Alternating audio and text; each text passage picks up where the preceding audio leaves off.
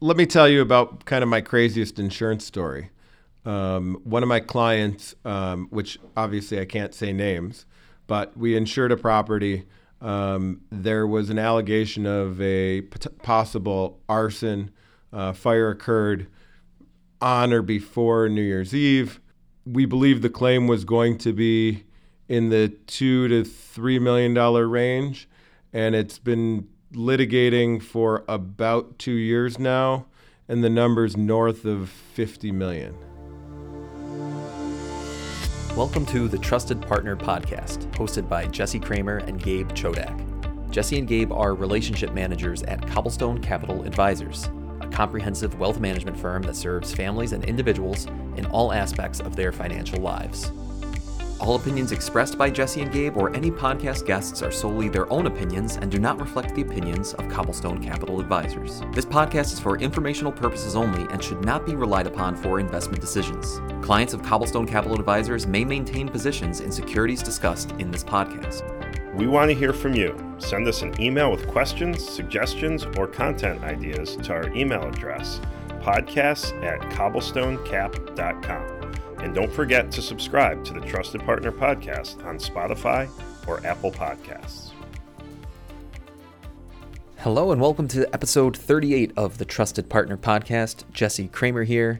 Today we're welcoming Adrian Morgenstern onto the podcast. Adrian is the president and founder of Morgenstern Insurance Services in Rochester, New York.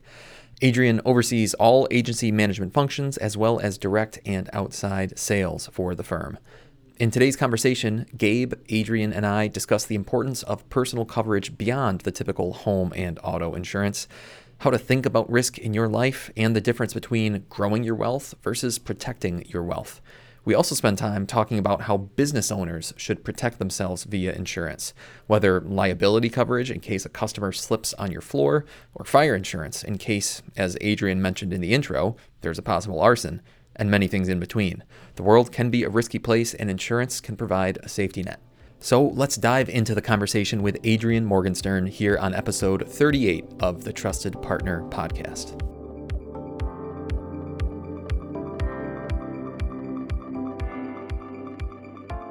In our world, when we're working with wealth planning and working with families and individuals, a large part of people's wealth is their investments, but that's not their only wealth, and there's other forms, whether it's real estate, art, everything else, and that's really where personal line insurance comes into play. Talk to us a little bit about what the basics are of personal line insurance. When people think of personal insurance, typically it's homeowners, auto, and possibly an umbrella policy. But outside of that, people don't consider that they can insure a bourbon collection, they could insure their jewelry or fine arts. Right up my alley right away. Let's talk about my bourbon collection. So, Adrian, what kind of risks should people be thinking of? Or at least when I approach insurance, I think about it as this kind of risk-reward proposition where a lot of times in life there are risks that are kind of too big for us to absorb on our own or based on maybe our current asset base. And that's usually, to me, like this kind of blinking red light that, okay, insurance might be appropriate here. But what kind of like risk conversations do you have with people when they approach you with insurance questions? Well, it's a very good question, and it's a difficult one to ask because you can always buy more insurance limits. It's really a level of comfort. And the real importance of personal insurance is that you don't have the same protections you do as having an entity such as an LLC or a corporation. So your risk or your liability is truly unlimited. So buying insurance for your individual risk is really just dependent on what your threshold is or your risk tolerance. When we talk about risk, right, we talk about auto insurance, so anything that happens in a car, home or renter's insurance, anything that happens in your personal domicile, and then umbrella insurance. Talk a little bit about umbrella. So the essence of an umbrella policy is that it can provide you with additional liability limits above and beyond both your personal liability and your automobile liability. In addition to that, it could also be for watercraft liability. So if you're out boating also goes along with drinking.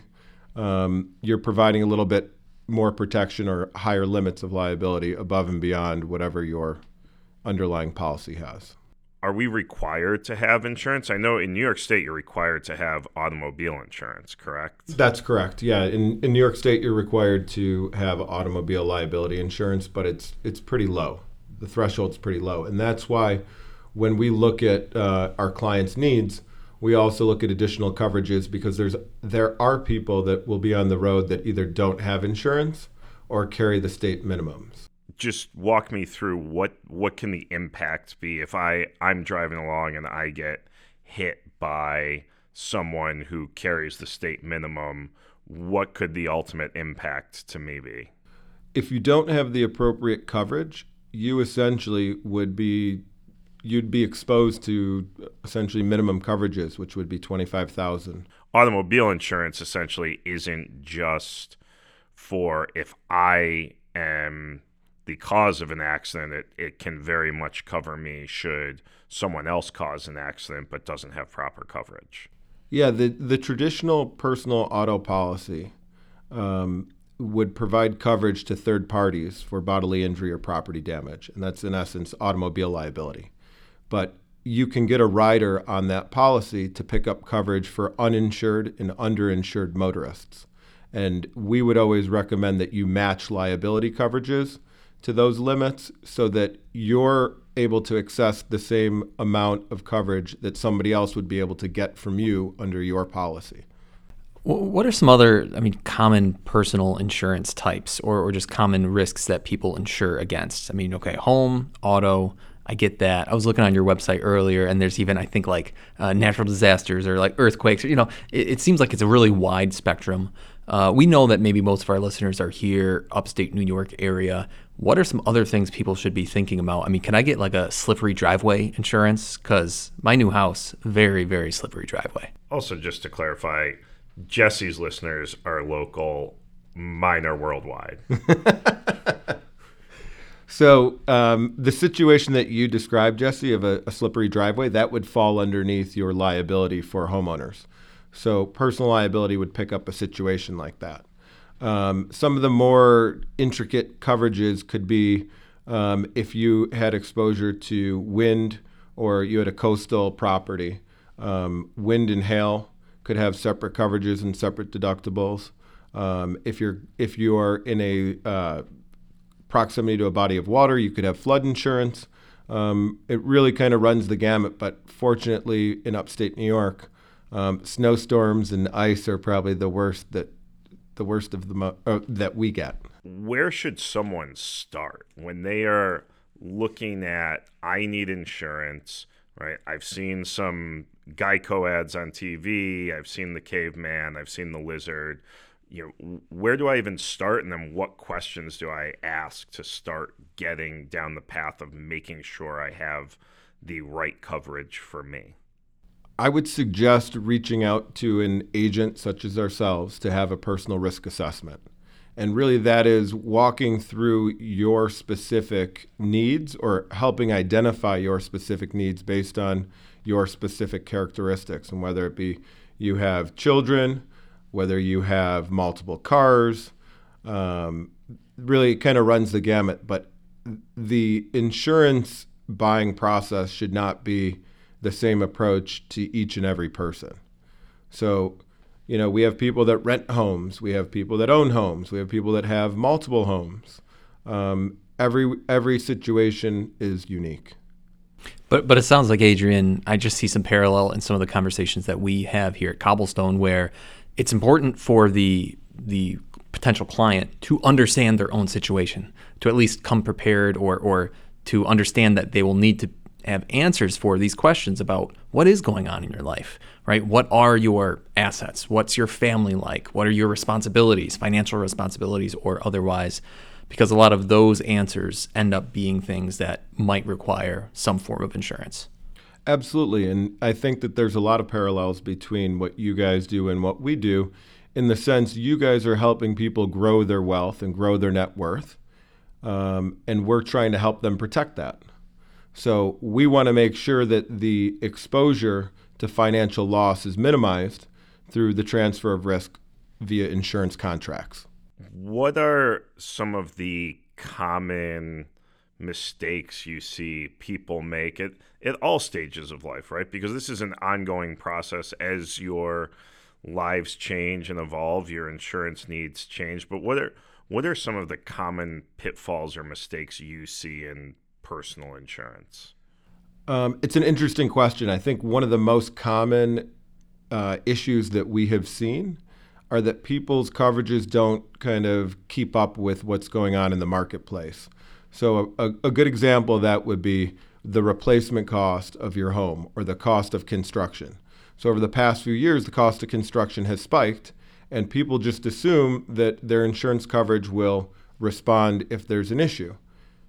Depending on how the policy was designed, would really depend on whether you're going to get an issue resolved completely or you're going to get a partial payment. Another big issue that we see is water backup. People assume that everything that happens at your house would be covered. If your sump pump fails and your basement floods, typically there's either no coverage or a minimal amount of coverage that would protect you for that type of scenario. So on the first one, Adrian, what can people do to keep up with market prices in that case? Is there kind of like an annual renewal where on an annual basis, the size of the insurance policy can grow as the home price grows? Because I just think about something like, say, a life insurance policy where it's a 30-year term. Well, what's the term, if so to speak, when it comes to like a homeowner's insurance? So homeowners insurance are typically annual policies. You might see auto policies that are 6-month in term, but generally 1 year is kind of the standard. You should be having a review and a conversation with your agent at least 60 days before your renewal. That will help identify any sort of changes in your life, whether you had a child, bought a new car, have a new watch, whatever the case might be. It's an opportunity to flush out some of those things that maybe you forgot about. Did you guys have that conversation when you got your Mickey Mouse watch, Gabe? It wasn't a Mickey Mouse watch. It was an Apple Watch. Oh, my mistake. It just had a Mickey Mouse face. I was just going to say, but the Mickey Mouse hands going around on it, I have no response. For once, I am speechless. So speaking of watches, right, that is a good point. I mean, what are the things that are generally covered in a normal policy? And then what are some of the items that you should really be thinking about additional coverage or separate specialized coverage? So the standard homeowners policy will provide a sublimit or minimal coverage for things like fine arts or jewelry. That being said, it also generally limits the exposure or the loss to be occurred at the home. So meaning if somebody broke into your home and stole your diamond ring, it would be covered. But if you were outside of the home and you lost your ring or a piece of jewelry, it generally wouldn't be covered. So they create specialized coverages or specialized policies specific to jewelry that would apply worldwide. So if you had a sophisticated watch collection or a sophisticated jewelry collection, you'd be able to schedule those items or even blanket them, but you'd get much broader coverage if scheduled separately. When we think about home, auto, umbrella, right, we know some of the names, right? Like we see Allstate, we see Geico, some of the more household names. But how do people go about even choosing a carrier, and what's the difference between someone who works for one of those specific institutions versus an agent or a broker? So that's exactly what it is. It's the difference between an agent and a broker. So a State Farm agent only represents State Farm. A broker would represent multiple carriers. So if you find the right broker, the broker can shop multiple carriers. They can access home, auto, umbrella, the whole nine. There are limitations when you work with an agent, like State Farm, Geico. Is it beneficial then to kind of shop on an annual basis? I know especially kind of what you've referenced in terms of, costs going up pretty significantly for home replacements. I know that's been reflected in a lot of policy premiums.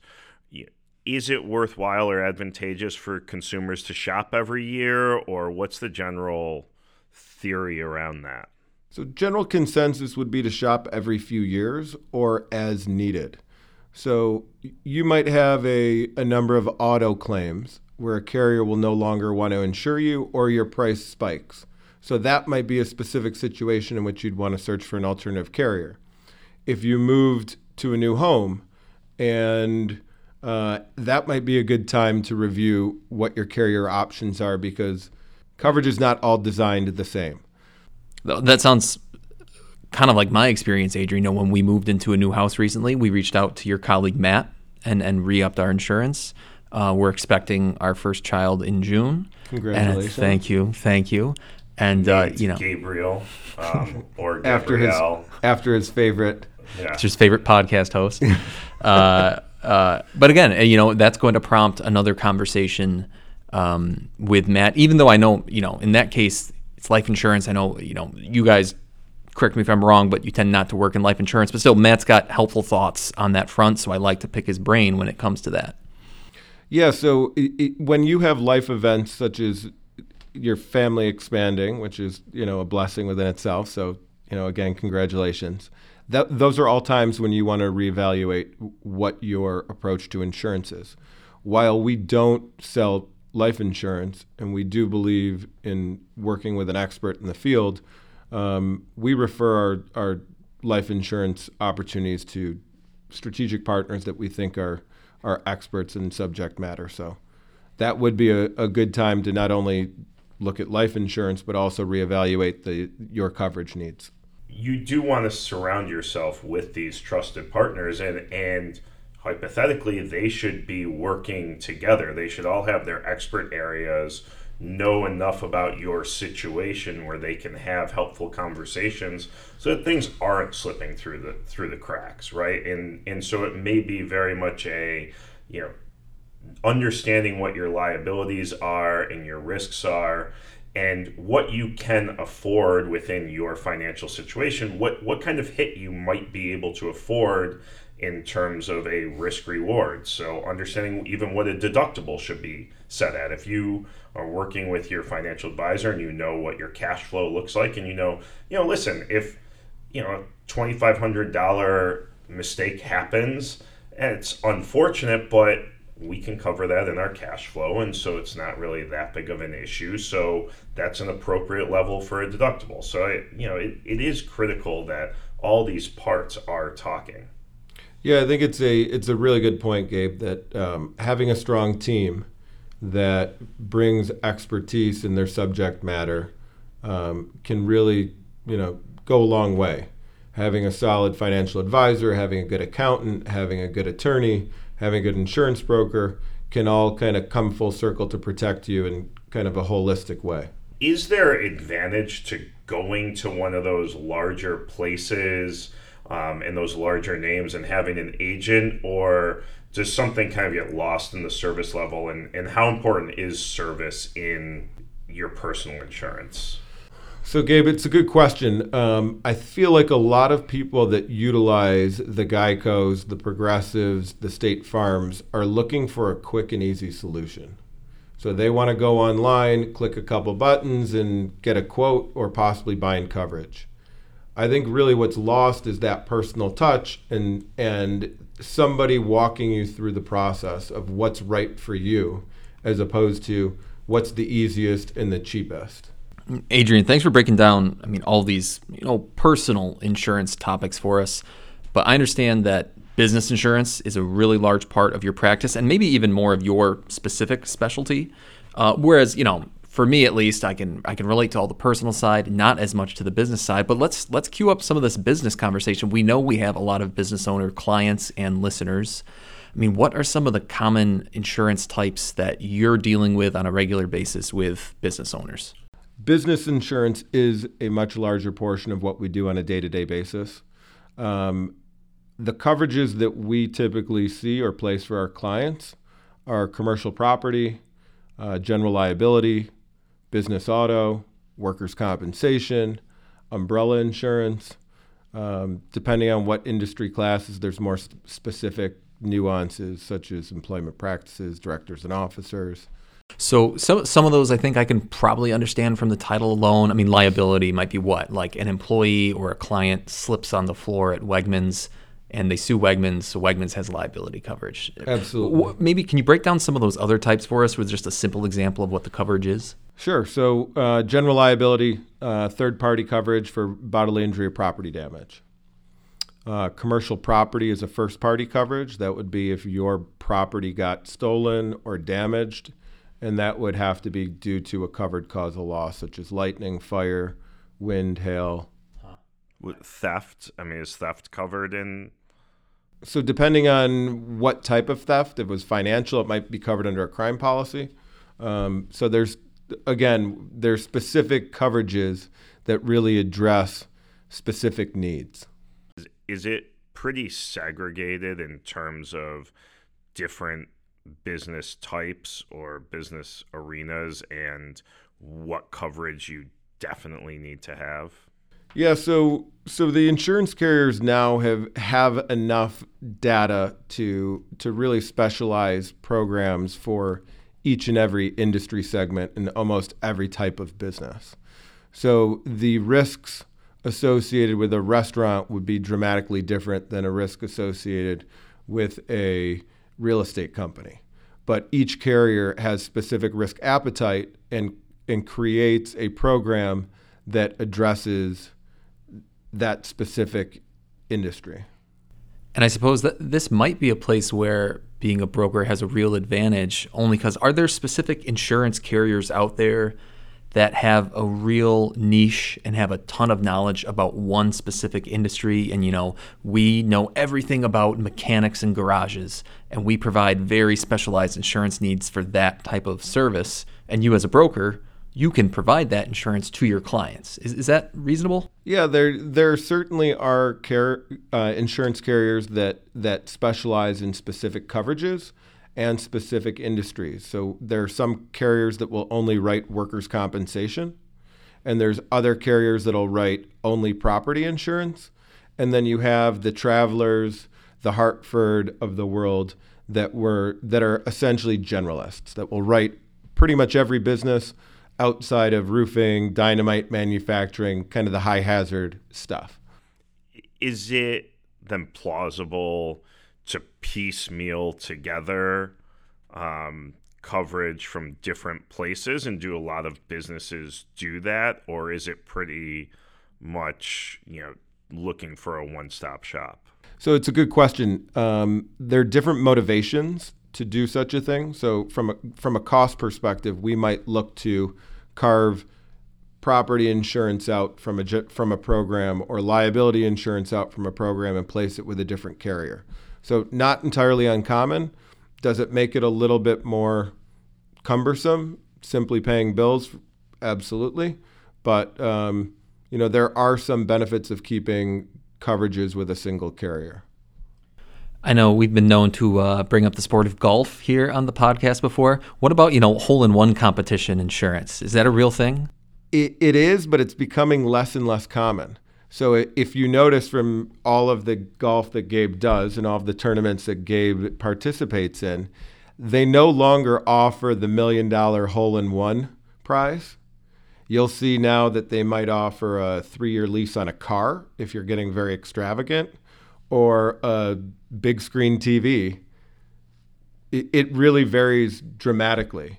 But the days of the $1 million hole-in-one prize are essentially behind us. And there has to be real data behind that, meaning that people were either having more hole-in-ones than people anticipated, because the premiums were so low for those types of things that you had to have hundreds, if not thousands, of tournaments where people weren't having a hole-in-one to essentially make those numbers work. Right. Because in essence, insurance, the premiums of many are paying for the claims of few. That's a great line. That's a great soundbite right there. So that's a good direction to go and discuss a little bit. Are there certain areas that are no longer insurable or that insurance companies are pulling out of? I mean, we know, Florida, for example, at least in the, home policy, or very restrictive, but are there other areas that we're seeing that, both on the business and personal side, where insurers are kind of pulling out of the market? Yeah.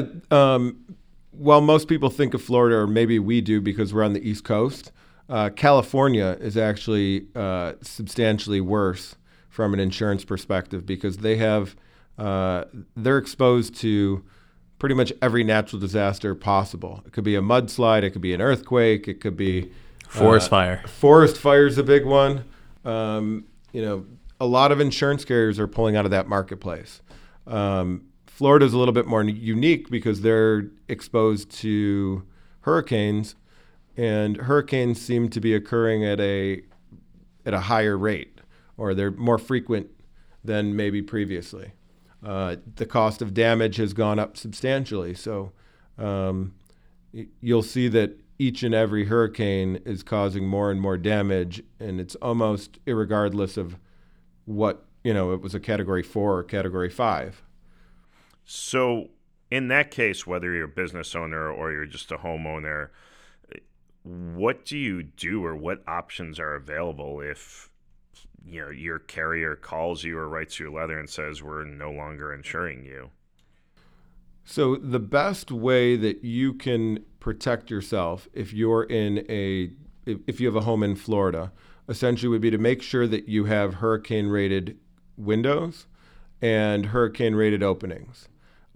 You essentially will put yourself into a preferred class, where if insurance carriers are offering coverage, they want to insure the people that have essentially the best line of defense against hurricane damage.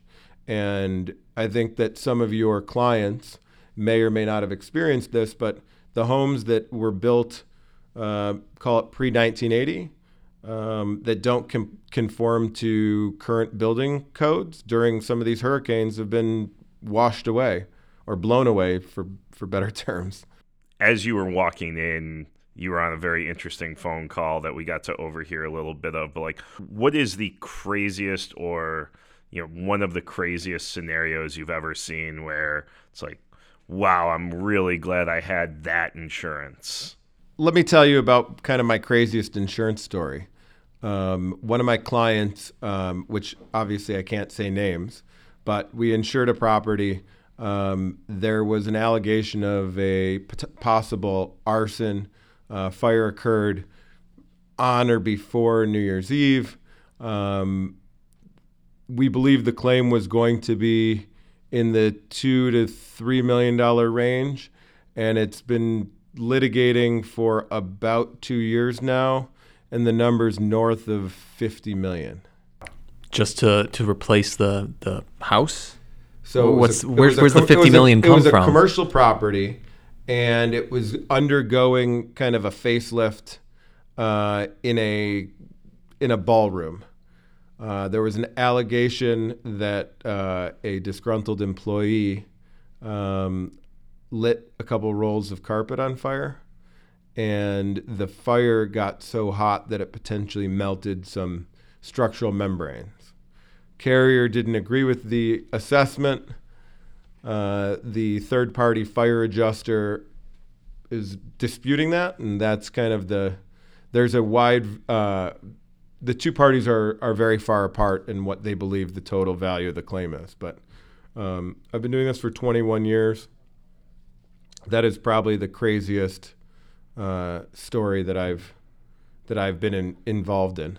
So it wasn't my car window when my daughter left open the door as I was backing out of the garage? It was likely Gabe forgot to close the door when he put his golf clubs in the back. Allegedly. I guess that is a good question, though. How often do claims go back and forth, and do adjusters argue, and what kind of documentation should you have, and does it really matter? I mean, I will say from personal experience, the experience I've had with, Hanover, who Adrian has put me in. In the 2 claims I've had, I mean, they have been phenomenal. For the most part, a claim should go smoothly, right? You should, when you have a loss or a claim, you should be documenting all of the damages and the expenses that you incur that are associated with that claim. Unless there's some sort of funky scenario in between, there generally isn't really a back and forth, right? If your car's damaged, you take it to a body shop that is either approved by the carrier, or you go and get 2 quotes and you come to some sort of agreement in between. Very, very, very few times is there an issue, at least on the personal side, where there's a dispute on the number. There are often disputes and negotiations on claims when it comes to commercial insurance, whether it be a property loss like a fire or a slip and fall, because carriers are scared to death of going to trial on a slip and fall claim or a bodily injury claim, because there's no rhyme or reason as to what the jury's going to do. And generally speaking, they're looked at as the big bad corporation. They have an endless amount of money. And the truth of the matter is, when some crazy amount of money is awarded to an injured party, everyone over time is paying a little bit more because of that. Adrian, we usually end each podcast with a little story or tidbit of information so our listeners get to know us a little better. So I think on the topic of insurance, maybe we each share a quick, personal insurance story where we've had to deal with some insurance and kind of how that went. Similar to Gabe, I had a great experience working with Hanover on a claim. I was doing a renovation of a bathroom, and someone else was doing the renovation of the bathroom. That's correct. I had utilized a contractor to renovate a bathroom, and they didn't tighten the water line fully. And there was a slow drip that over time had caused a noticeable heave in my hardwood flooring. I had reached out to Hanover Insurance. Adjuster came out the next day with a portable printer and printed me the check on site, which I thought was quite unique and kind of, it's something that will always sit with me. Like, who shows up to your door with a printer? With a money printing machine. The opposite of that is Patty. She's the spending machine. What's yours, Gabe? What's your story? Well, I would say, recently, again, there's still different sides of the story, but the rear passenger door was open as I was backing out of the garage. It actually, quite the sound, glass everywhere. Kids were quite scared, but everyone was fine. But yeah, it was kind of complicated because there was door bent, and it's still kind of difficult to get work done on cars and supply chain and labor issues. But Hanover was great. They covered everything. They walked through the process. They communicated directly with the auto shop, and it was fantastic. And I thought it was a simpler fix at first, and so I went and I was able to order a part that I thought would solve the issue and make it easy, and they reimbursed me for that as well, which was great. Well, my story is a health insurance story, and I know, Adrian, you guys do have a Morgenstern benefit, so I think this is appropriate for the conversation we're having, a health insurance story. Just the process of, we're expecting our first child in June. A couple months ago was open enrollment, and we've got, bronze, silver, gold, platinum plans, and what's covered, what's not, what are the expenses going to be. Healthcare insurance can be a little convoluted, where the healthcare provider doesn't want to tell you exactly what they're going to charge you. They point you to the insurer. The insurer tends to point you back to the healthcare provider, and it can be difficult sometimes as a client, but the experts were involved, got the answers we needed, and all is well until June, and then maybe all the numbers will change. Don't worry, kids aren't expensive at all. That's what I've heard. That's what I've heard. And listeners, thank you for tuning in to the Trusted Partner Podcast. We want to start answering some of your questions on the show. So if you have an investing, a financial planning, a personal finance question, send that question to podcast@cobblestonecap.com. Once again, that's podcast@cobblestonecap.com. Thank you again for listening to the Trusted Partner Podcast.